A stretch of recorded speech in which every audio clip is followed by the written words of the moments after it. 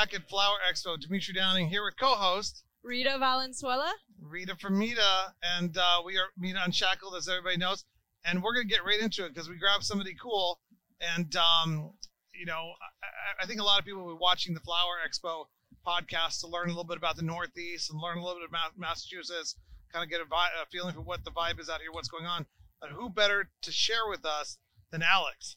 Thank you. I mean, you're like the guy in the know. Recommended by Jason Bello, Your local dispensary. one of the big dogs, one of the big dogs from Flower Expo himself, and the guy who truly understands the vibe that is happening with the cannabis industry nationwide. Yeah, there's Jason over there. He's gonna walk by. So as we mentioned, Jason Bello, he walks by camera. That's kind of a moment. Foreshadowing. Alex, tell us about yourself. How'd you get into cannabis? Tell us about your dispensary. Tell us about Massachusetts.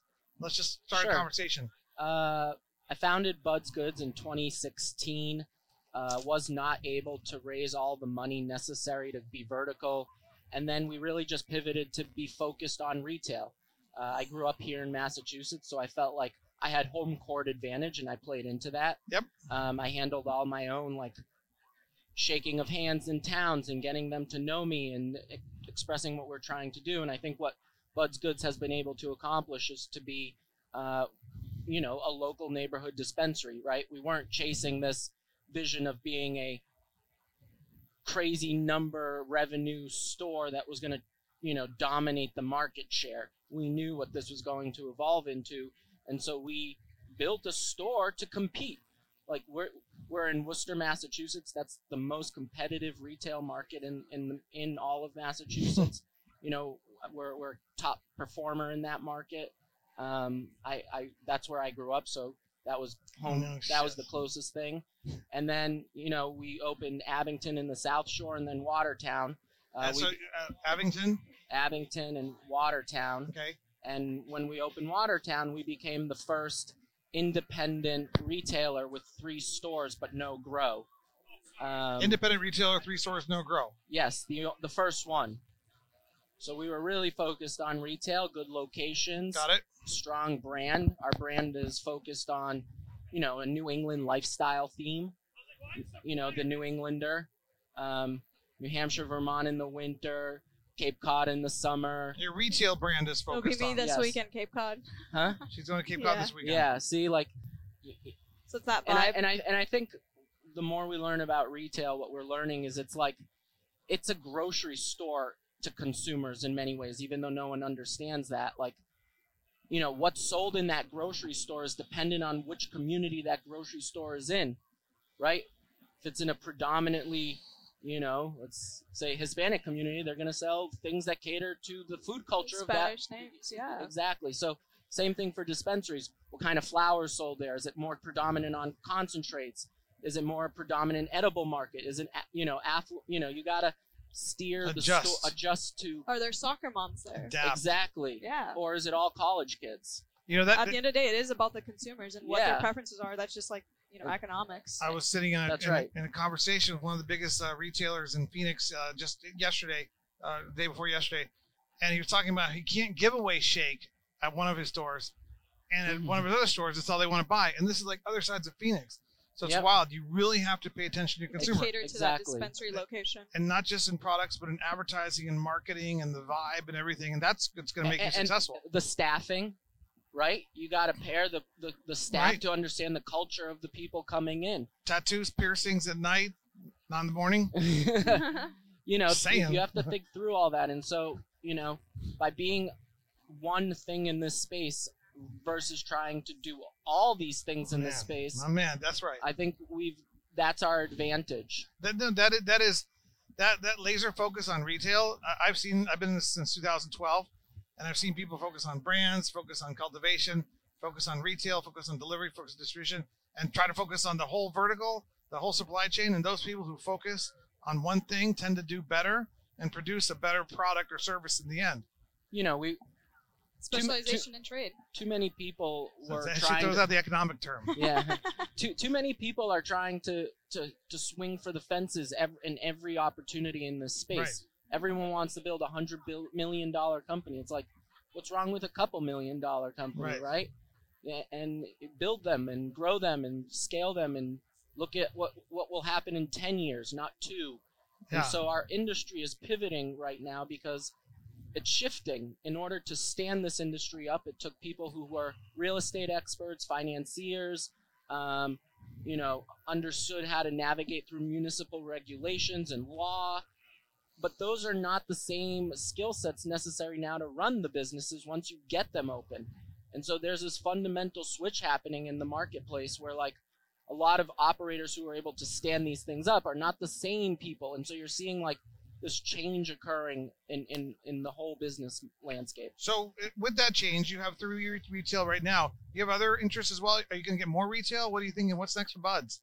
Buds has just launched something called Buds Goods and Services. Okay. And so we've built out a 20,000 square foot packaging facility that uses automation and robotics to service cultivators and independent retailers to package flower and pre-rolls. Can you manufacture? That is under a manufacturing license, but so like one example of what we do is a cultivator has 500 pounds. They send it in to us. They say we want 200 pounds in pouches, 8s.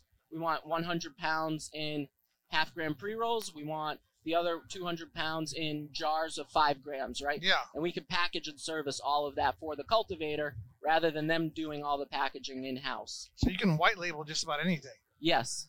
I like you. So I'm glad I met you already. Our focus is helping existing operators to find efficiencies and scale and navigate ultimately, like, which lane do you want to play in within this space? Because I've yet to really truly see a cultivation that's put in the actual necessary effort and knowledge and technology to package at the scale. Even if they all succeed and they build out the mega factories, like, they're still bottlenecking in the packaging. No, absolutely. Retail is going to change a lot. So is cultivation.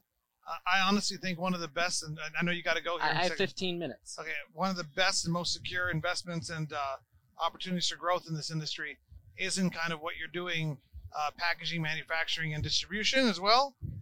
We are not similar to retail. We do one thing at a time. We're not doing distribution. We return back to our customer all of their packaged goods. And they can take care of that. They can take care of that. Okay, but so you could do distribution, though, if you wanted to. Yes. Are you allowed to distribute under a manufacturing license, or is that a separate license? Yep, you can. Here in Massachusetts. Good. Yeah, and some states have the independent distribution license, which is just dumb. Too unnecessary. Well, this is fantastic. I love what you do. Are you working with any so when did the facility open? The packaging facilities We just brought on our first line, which is our pouching line. Okay. That came online 2 weeks ago, and our first few clients coming in the door. Yeah, because I think retail is fascinating. People watching this in the industry, looking to know who you are going to see the connection of you being like a doorway, a gateway, a conduit for them coming in. If they have a good flower brand or a good manufactured line, you're the guy to talk to connect them to get into the market. Yeah. Retail is cool. It's all good. And retail's fantastic. Retail but it's different. gives us the lens into where the market's going, what consumers want, how things move. But and what's happening in the wholesale production world, right? It gives us all those insights. But then we turn around and pivot and say, where are the problems and how do we solve it? And those solutions we can then roll out to other operators as a service. I'm going to hold on here because I got to fly away. Hold the tent down. Yeah, and so what industry were you in before the cannabis industry? That was my next question. Out of college, I went I was a consultant in the healthcare and biotech space, focused on like emerging markets and emerging technologies. So I was doing that for about almost 10 years in New York City, and then in 2015, a family friend approached me to try to win licenses somewhere, and I settled on Massachusetts because that was one of the markets to try to win a license. Was lucky to win one of the 100 medical licenses. Wasn't able to stand up the vertical. 100 medical licenses were issued in 2016? From 2012 to 2016, about 100 accumulated. Okay, good, thank you. And then we won our license on the later side of that timeline when adult use just got approved. And so we weren't able to do verticals, so we said, let's switch to adult use, focus purely on retail. let's not sugarcoat what's actually going to happen. It always goes from medical to adult use. That's just the process. And tried to actually find retail locations that were like Starbucks, CVS, Bank of America worthy. Like if we saw those names around our locations, we knew that was a good location, or I knew it was a good location. And so I think it was really important that like location is the number one key to success on retail. That's a good way to look at it. And then from there, it's all, it's the small things that make a difference, right? Customer service, brand appeal and aesthetics, access to parking is huge, communication, and then pricing. Tell us a little bit about the shelf space wars or lack of wars in the Massachusetts retail situation. I mean, there's a lot of brands out there. There's a lot of flower brands. There's a lot of vape pens. How does that work within your retail? I mean, it's a huge shit show in Arizona right now. I think part of the problem is there's so many brands and not as many producers. So, like, people are catching on that, like, this is let's not call, I hate saying this. I don't even call them brands, right? It's a package that looks different with the same flower that's in the 6 other packages. In my opinion, a brand is something you create, and it's basically printing money, right? Like, that's a brand. When Nike makes a shoe, they print money. I don't know if anyone could say that. I think Cookies has gotten very close to it. They're the closest in it. I look at flour like a commodity good, like almost like how people look at fruits and vegetables. Right? You want a great fruit and vegetable. You want it to be fresh. You want it to smell good. You want it to be a good deal. And you want it to be in season, right? Similar, if you're a true cannabis consumer, that's kind of, if you're every day smoking, that's what you want, right? So it's all got to align to be successful. And, we were the first to launch a white label brand in Massachusetts without a cultivation. Mm-hmm. And so we launched a product called Little Buds. We were basically Little Buds. The first to like introduce a smalls line. And I knew my market, right? I grew up in Worcester. I knew I couldn't be launching a $50 eighth. I need something that's affordable for my neighbor to come in and buy every day. Buying cannabis is not a luxury. It's I'm not going to say it's a necessity, but it's a very strong desire to have on a regular basis if you're a real consumer. I'll tell you a story. And I wanted to tell you this story as soon as you said Worcester. I can't even say it. Worcester. I out of Arizona, I went to Boston University, and I was given a full ride to BU or Clark. Ooh, yeah. My sister went to Clark. And I came to Clark, and I walked in. Smart choice. No offense to Clark, but. Well, here's the irony. One of the reasons why I didn't go to Clark was I was a kid coming out of the 80s into the 90s, and we were still reeling with the Nancy Reagan, just say no, your brain's going to fry thing. And I walked into the dorms at Clark, and I'm like, everybody's smoking around here. Like, I'm like, maybe this isn't for me. I walk into Boston University, everybody's like uptight and conservative. I've changed over the years as I've become more relaxed and indifferent. Yeah, you'll notice the Massachusetts, New England cannabis consumer is very different than like the Michigan versus California versus Arizona. Like, we have our own cultures, the way we... Yep. What's the biggest difference you would say, like, in terms of like how you would want to cater to those consumers in a different market as opposed to here? Very some sort of story even, right? I mean, for us, if I were to go into another market, I would still play who we are. I think the key to building a brand is authenticity. The moment you try to, like, just do what others are or try to do to be different, you're going to lose the authenticity. And somehow, customer always, like, feels the authenticity in a brand.